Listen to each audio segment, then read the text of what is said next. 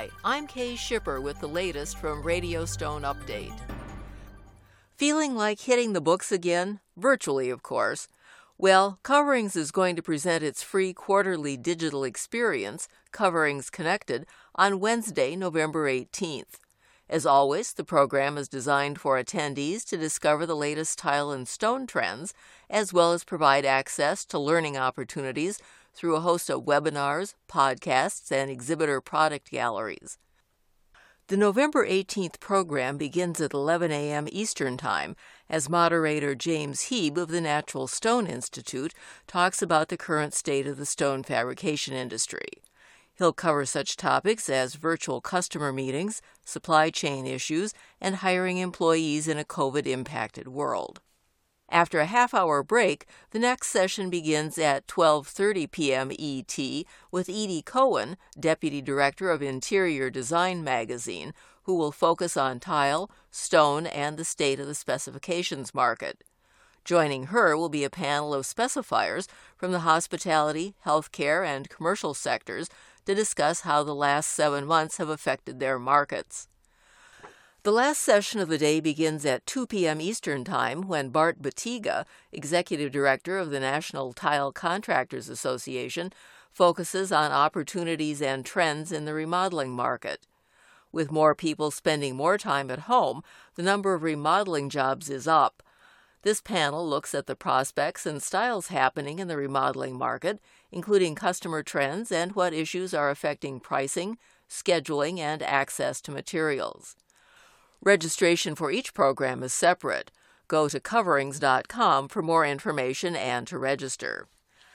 In news out of Israel, Caesarstone is now the prime owner of porcelain slab manufacturer Lialai Ceramica.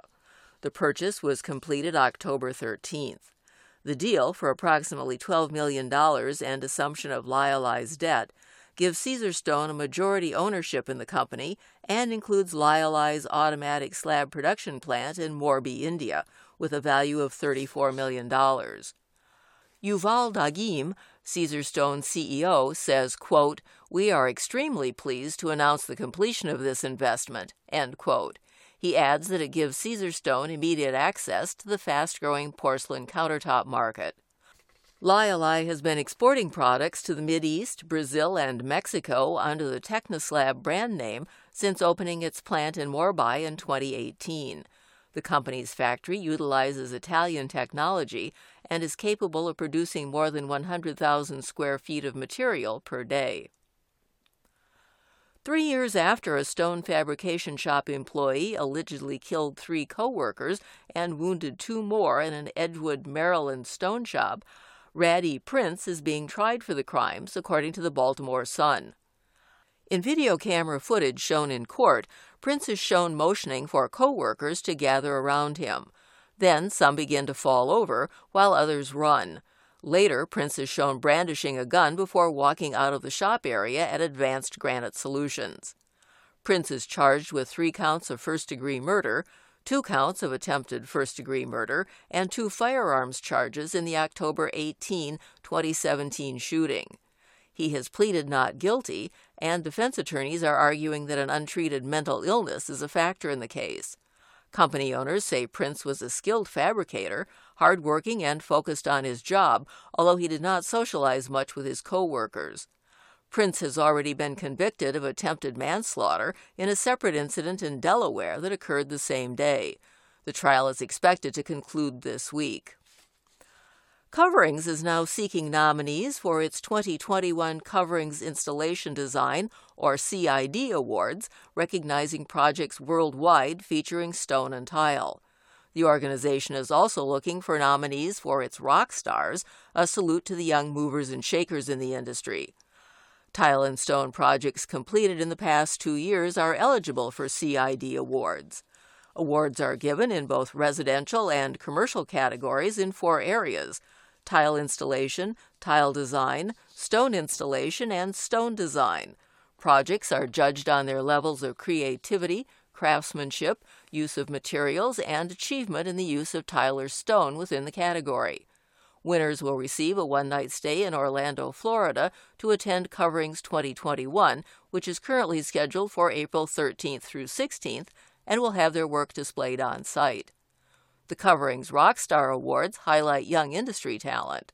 Nominees must be 35 or younger and must be employed as architects, designers, distributors, retailers, contractor installers, fabricators, specifiers, manufacturers, or trade association employees. They too will receive a complimentary one-night stay to attend Coverings 2021, as well as professional development opportunities. To nominate a project for a CID award or a Coverings Rockstar Award, go to coverings.com. Australia is known for its tough measures on occupational silicosis, but the state of New South Wales is looking to get even tougher. ABC News is reporting that New South Wales is considering amending its Work Health and Safety Act to establish a dust diseases register similar to that of the neighboring state of Queensland. Back in July, New South Wales made silicosis a notifiable disease. Currently, New South Wales can choose to exchange or withhold information when dealing with a regulator. Under the new proposal, state health must inform the regulator every time a person is occupationally exposed to silica dust and diagnosed with silicosis. The regulator then has to investigate the notification. The numbers also have to be made public. The New South Wales Minister for Better Regulation, Kevin Anderson, said in a statement that in the coming weeks he will announce the state's first strategy to protect workers from exposure to occupational dust such as silica, wood, and asbestos. There are currently 140 known cases of silicosis in New South Wales, based on the number of workers seeking compensation. In recent weeks, the Natural Stone Institute's testing lab has received 3 noteworthy distinctions. Leading the way is validation by the U.S. Army Corps of Engineers, the USACE, for the ASTM C97 test method for absorption and bulk-specific gravity of dimension stone.